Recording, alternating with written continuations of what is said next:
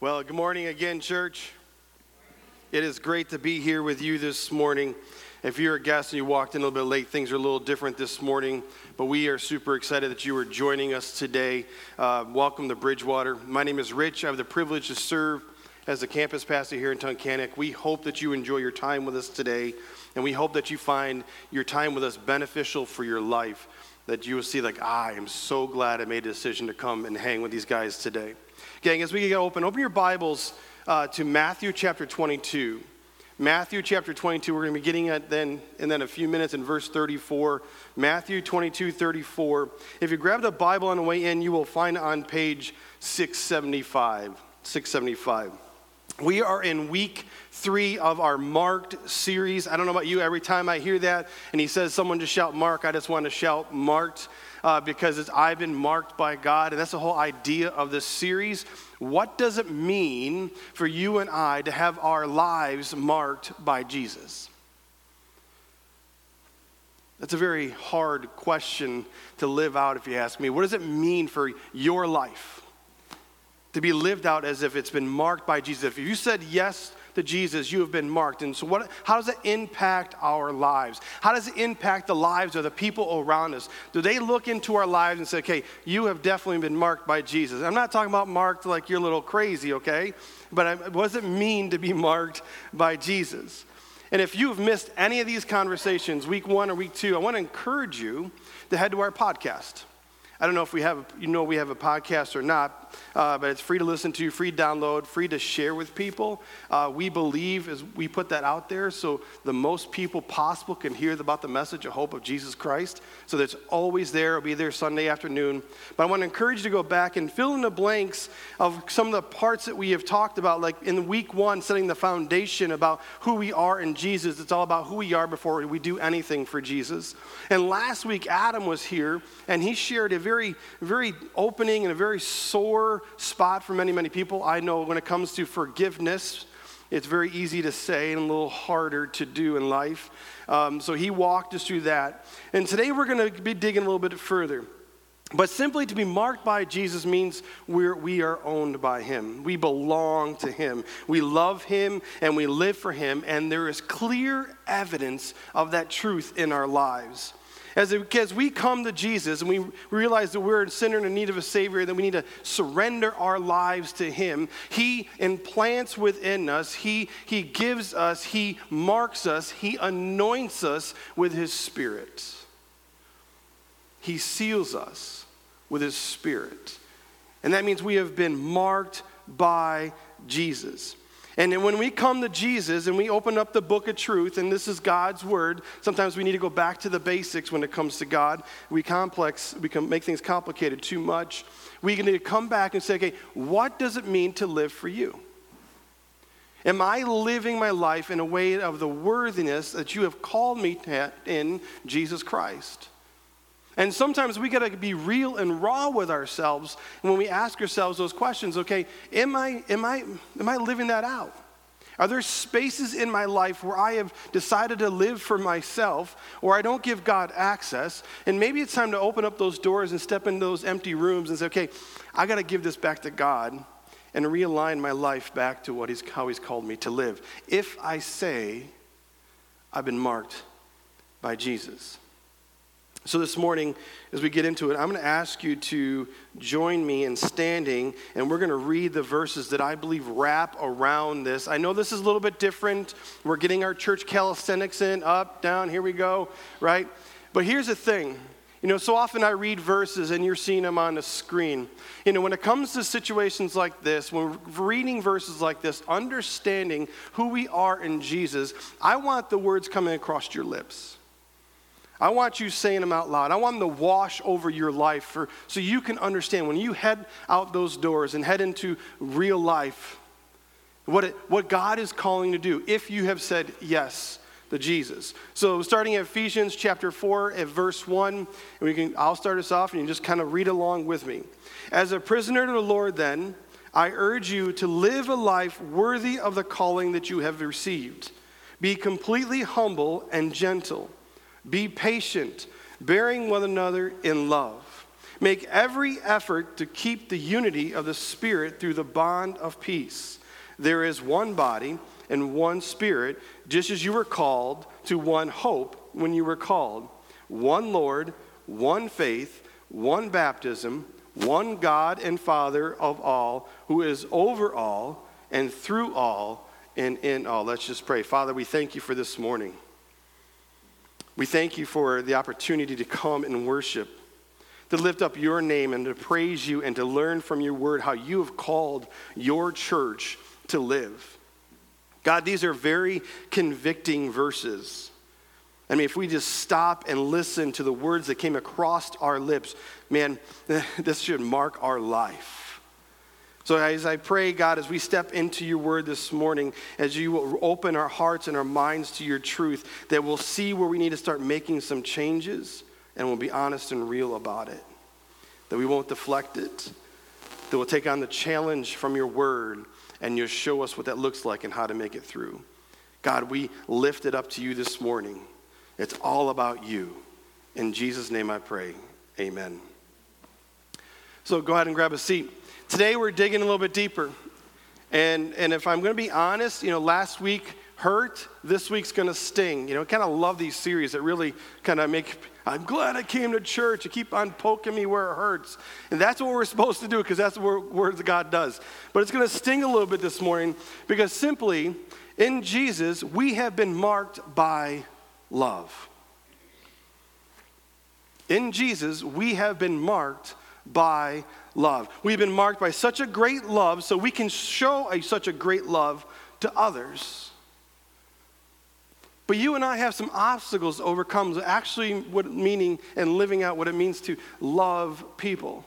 We have some obstacles because we've grown up and we've been trained that love is an emotion.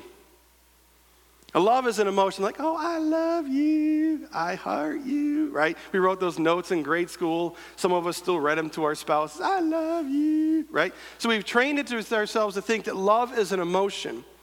But truly, and when I open up the word truth, when I dig into the scripture, when I try to figure out what Jesus says about love, it says love is an action. And more than that, when Jesus, I think, truly lived this out, love is a way of life. Love is a way of life. It's not an emotion.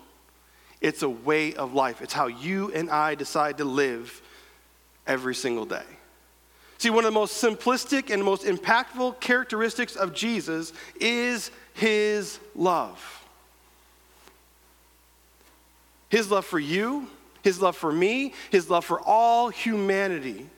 We've been marked by such great love, and it's very, very simple. And we sometimes have been overcomplicated the whole situation. We need to uncomplicate it. We need to uncomplex the whole situation when it comes to loving like Jesus.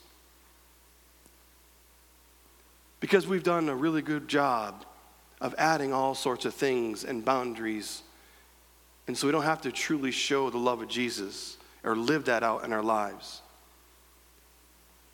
But when it comes to Jesus and our lives with him, our lives need to reflect the same love that he has shown us. Romans chapter 5 verse 8 says, well, God demonstrated his own love for us in this, that while we were still sinners, right, Christ died for us.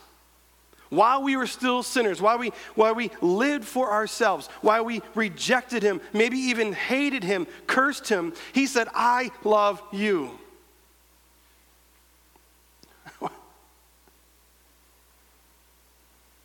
And that needs to be the mark of our lives. Regardless of how we feel,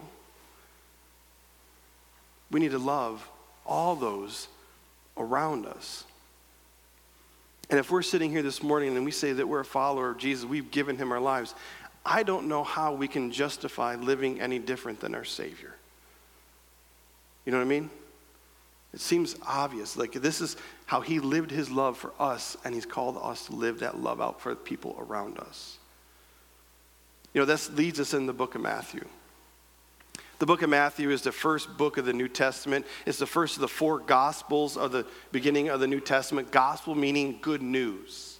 And they're called good news because we talk about Jesus. Matthew, Mark, Luke, and John hung around Jesus, and they understood what it meant to live around Jesus. And they took the life of Jesus and they put it down in books. They shared his word. So it's called the gospel, the good news of Jesus.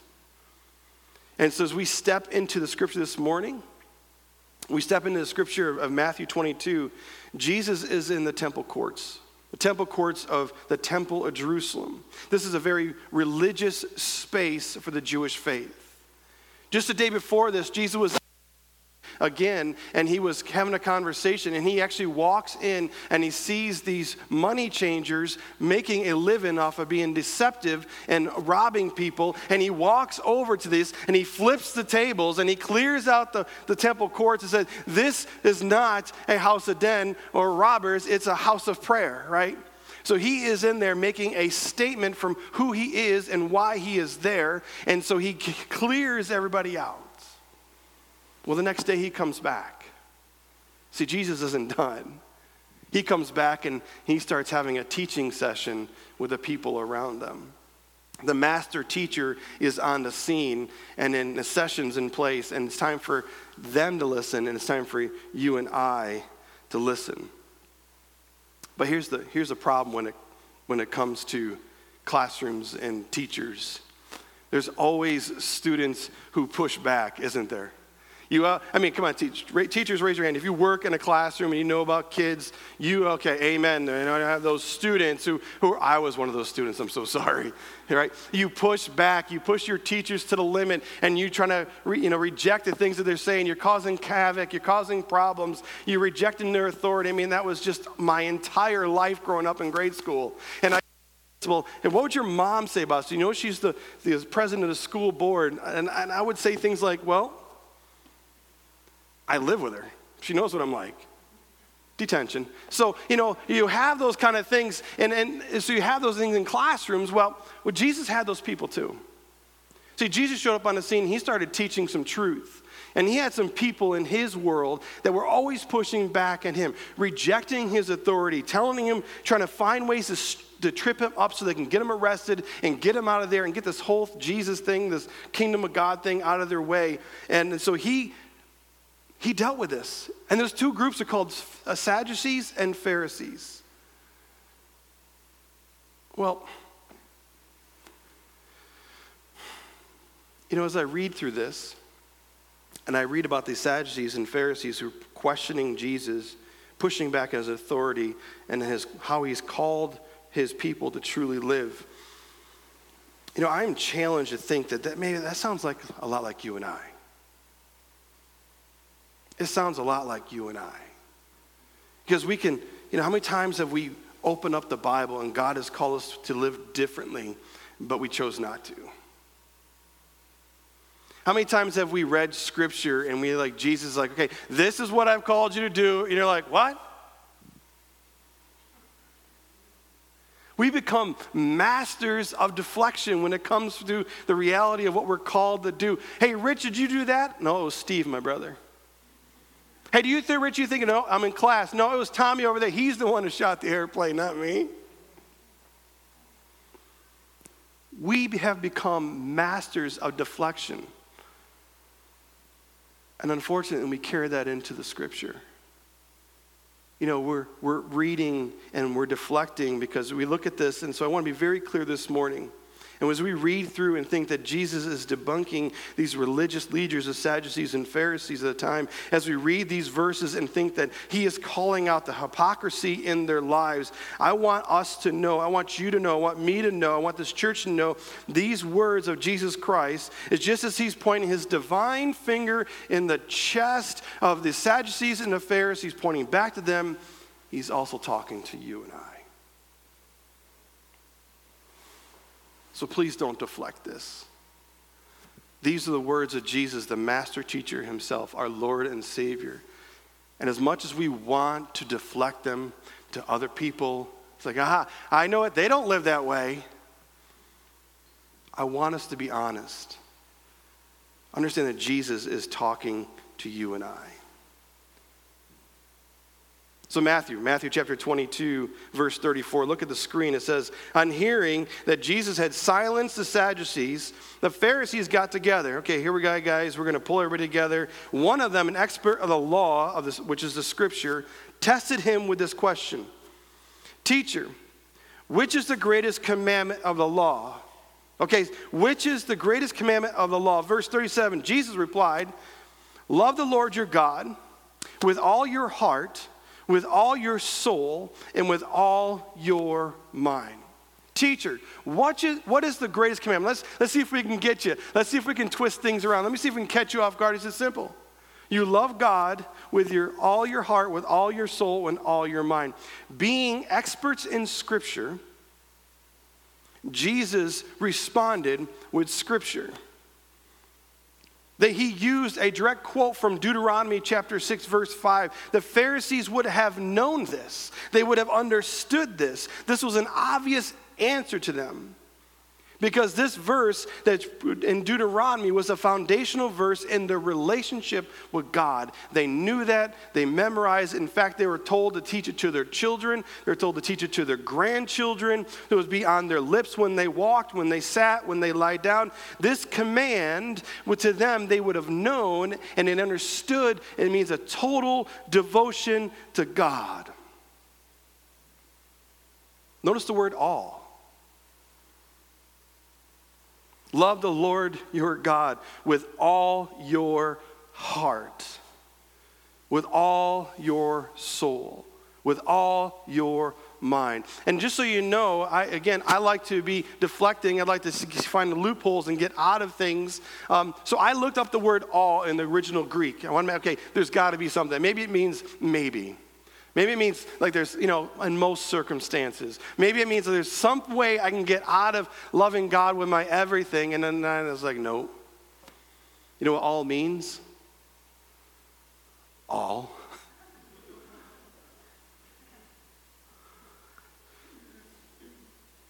I wonder if these Sadducees and Pharisees loved God with their all. I wonder if we love God with our all, with all of our heart, with all of our soul, with all of our mind. Have we ever stopped and just asked God, am I loving you with my everything? See, I don't think we ask those kind of questions because the answer might hurt. God, am I loving you with my everything? See, I don't think these guys loved God with their everything. In fact, it's going to prove itself down the road. There could have been a chance that these guys were missing something. And if we're honest, there could be a chance that we're missing something. See, God is not satisfied with anything less than our all. He wants all of us. He wants us to praise him with our lives. And then Jesus starts to expand what this may look like. Look at verse 38 on the screen. It says, and this is the first and the greatest commandment, and the second is like it. The second is like it, meaning is the same importance, it's the same thing. And it says, love your neighbor as yourself.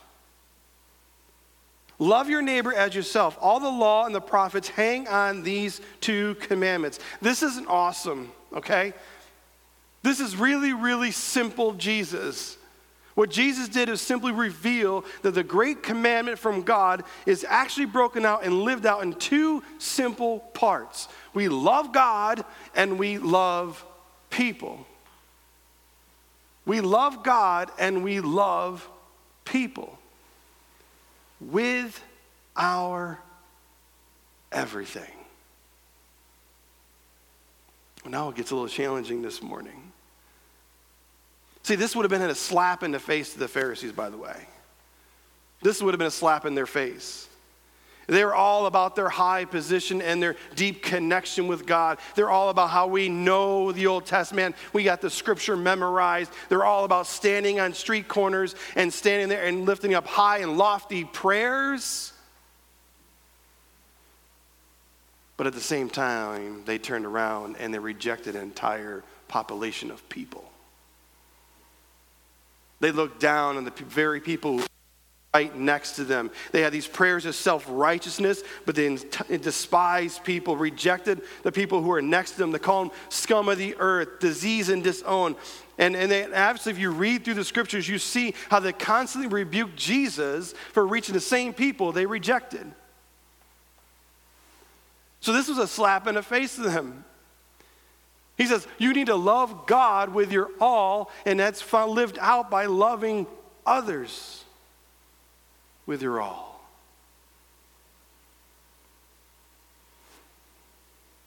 This includes the people you deem unworthy. These includes the people that you don't feel are good enough. These are people that you just naturally just reject because they're not like you. And he said something, he goes, okay, and everything you hold to, friends, the law and the prophets, means the Old Testament scripture, man, that hangs on what I just revealed to you. John Piper says this, all of creation and all of redemption hang on these two commandments. All of God's purposes and plans hang on these two commandments. Everything that Jesus is built on, the foundation of who he is, hangs on the balance. This is why Jesus hung on the cross. So what do we do? So what do you and I do when we're challenged with this? As followers of Jesus, we have been given a clear directive in life to love God and to love people. That is our mission. That's what we've been called to do. And we have complicated this so much.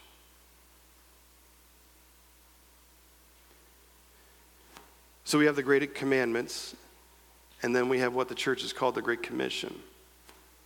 And these two commands by God are directly related because they call us to live out this love. And this is normally found in Matthew 28, verses 19 through 20. This was after Jesus was nailed to the cross, put in the tomb, rose from the grave, and before he ascended to heaven, he gave a very clear command to his people to go make disciples of all nations.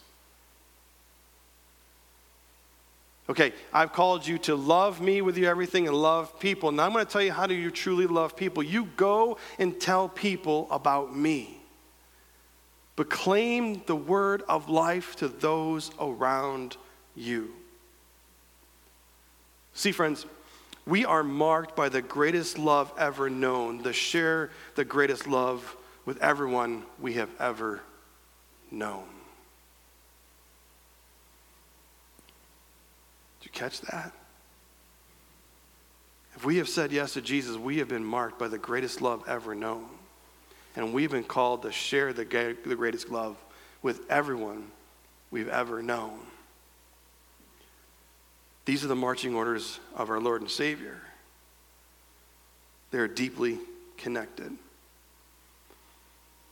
So what I want to do in the last few minutes of our conversation this morning, I want to walk through two different principles that we can put in action into our life to show how we live this love out. First one is this, the proximity principle. The proximity principle.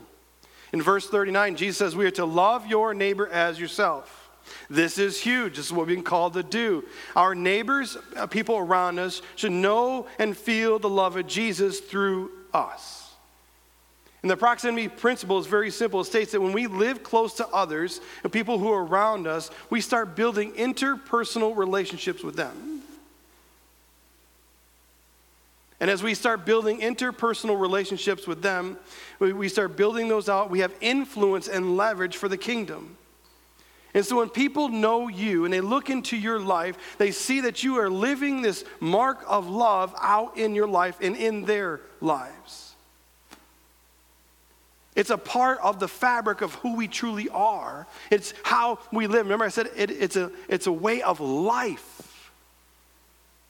And so we have an opportunity to talk to people in our lives and our neighbors, people who don't know who Jesus is. This is an opportunity to live that love right in front of them. And I want to be really, really clear about something. This is not a bait and switch thing, all right? This is not a bait and switch thing. We don't have a little Jesus in the box.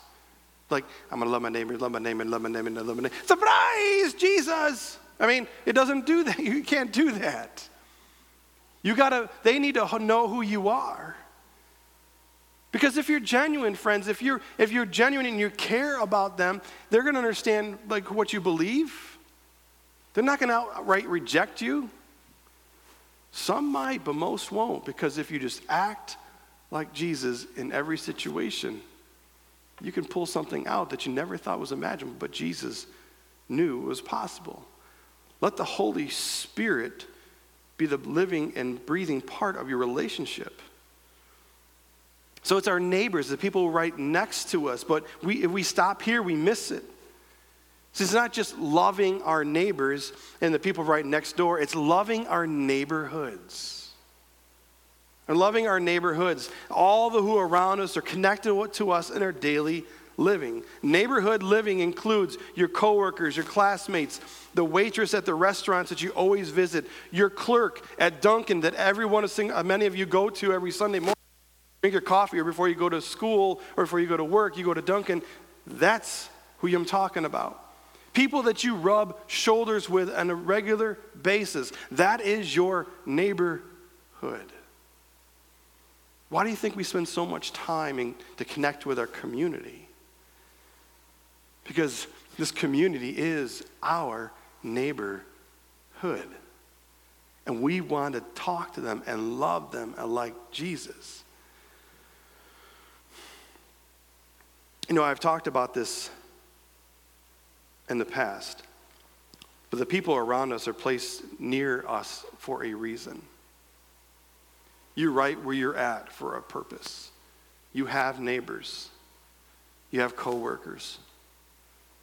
You have family members, okay? God has put us in position. That's what neighboring is. Understanding the people around us. Understand the people that God's put into our lives. So we can love God with our all and love them with our all.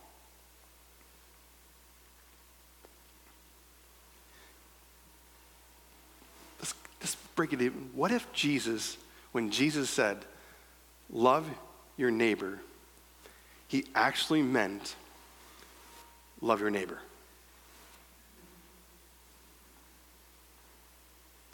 I mean, come on. What if that's what he meant? When he said love your neighbor, he actually meant, okay, I want you to love your neighbor. Oh. You mean I don't go yell at them? I don't treat them, I don't slam them? No, you love them. See how simple it is? We've just complicated it. The second principle is the kindness principle. The kindness principle. We talk a lot about praying, investing, inviting in the lives of people around you with a proximity principle. We're talking about that, right? Look like to be marked by God with your neighbors. How can we invest in their lives? Being kind. Listen, I don't mean that you just meet your neighbors for an opportunity to share the gospel, okay? That's that bait and switch that I talk about. You know, it's simply in getting into their lives. You invest in their lives and your neighbors because the people around you are worth it. Man, I have an amazing neighbor, Bill. I have an amazing neighbor, Bill. Now, he knows who I am and what I do, but we have connected in a way that I never thought possible just because I choose to love him.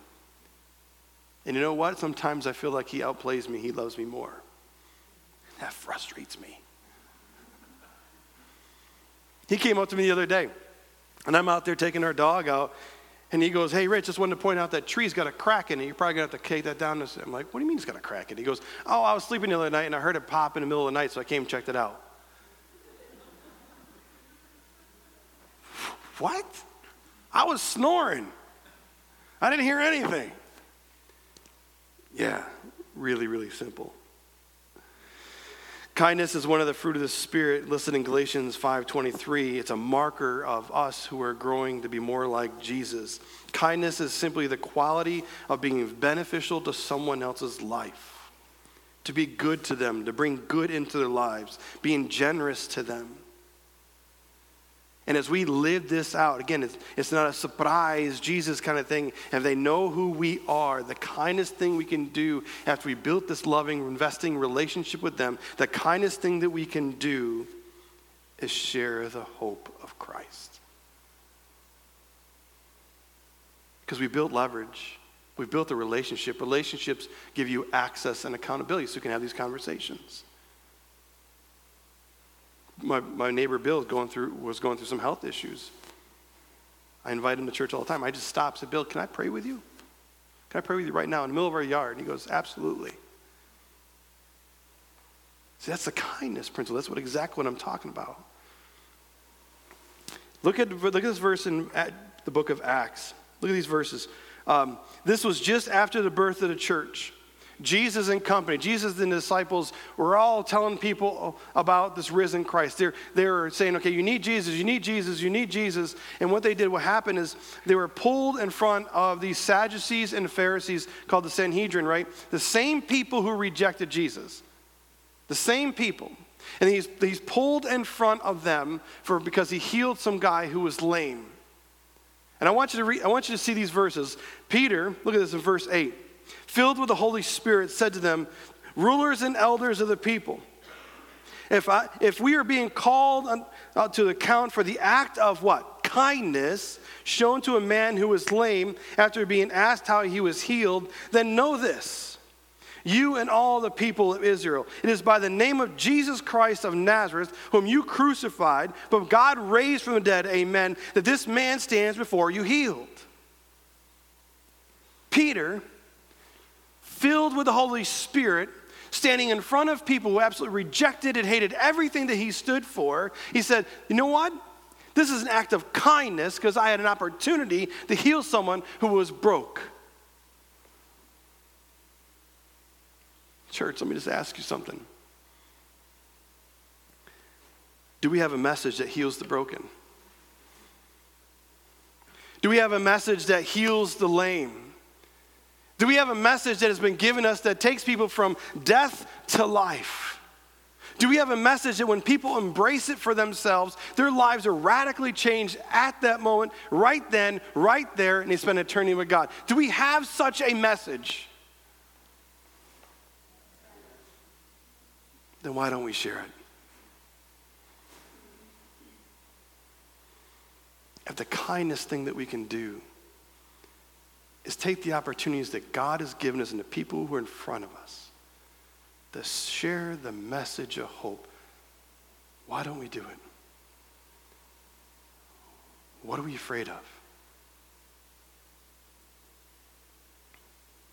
I think it was Penn from Penn and Teller. I don't know if you remember those guys, comedians. I think it was Penn, though. He's a proclaiming atheist, meaning he doesn't believe that God exists. And he said, quoted as saying, how much do we have to hate someone not to share the love of Jesus with them? This is coming from someone who doesn't believe that Jesus is real. Here's a truth I want you to walk out of this morning and ringing in your ears for the rest of this week. We fully express our love for God when we fully express his love to others. We fully express our love God with all our soul, our mind, and our strength, and all that kind of, I'm going to give it all to him. That is truly lived out when we express that same love to others. And if we walk around and act like the Pharisees, like there's people beneath us, we've missed it. If we walk around and live like the Sadducees, trying to make up their own ways, their own things, their own ideas of living is what they did, we've missed it. We fully express our love for God, our everything to him, when we fully express that love to others around us. So here's what I want you to do. On your seats this morning are those invite cards. Go ahead and grab them. Again, sometimes we don't see them, they're stuck right here.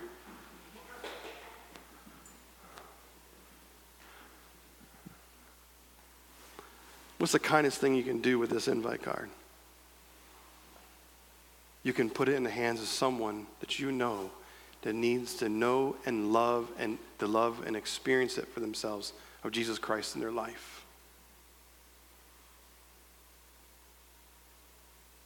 So you give these out. We're 2 weeks away from the greatest celebration that we can have this year of Jesus Christ rising from the grave, that he lives, that we can live through him. Also, when you walked in, you saw this big metal bin, and it's full of ping pong balls. And then behind it is this thing that says, "Found people, find people." What we've asked people over the years is to take a ping pong ball and write the name of someone that you're praying for to accept Jesus or needs Jesus in their life. And we've put them in there, and you're committing to pray for that person. So right now, every single one of you have someone that you want to invite that doesn't know Jesus. I want you not only to invite them, I want you to write their name on a ping pong ball and put it in the box and commit to pray for them. And the blue ones that are out in there are all the people that have accepted Jesus Christ in the last 5 years, 98. People that have been prayed for, invested in, and invited, and they came to know Jesus. That's the challenge. We fully express our love to God when we fully express his love to others. Let's pray. Father, we thank you for this morning.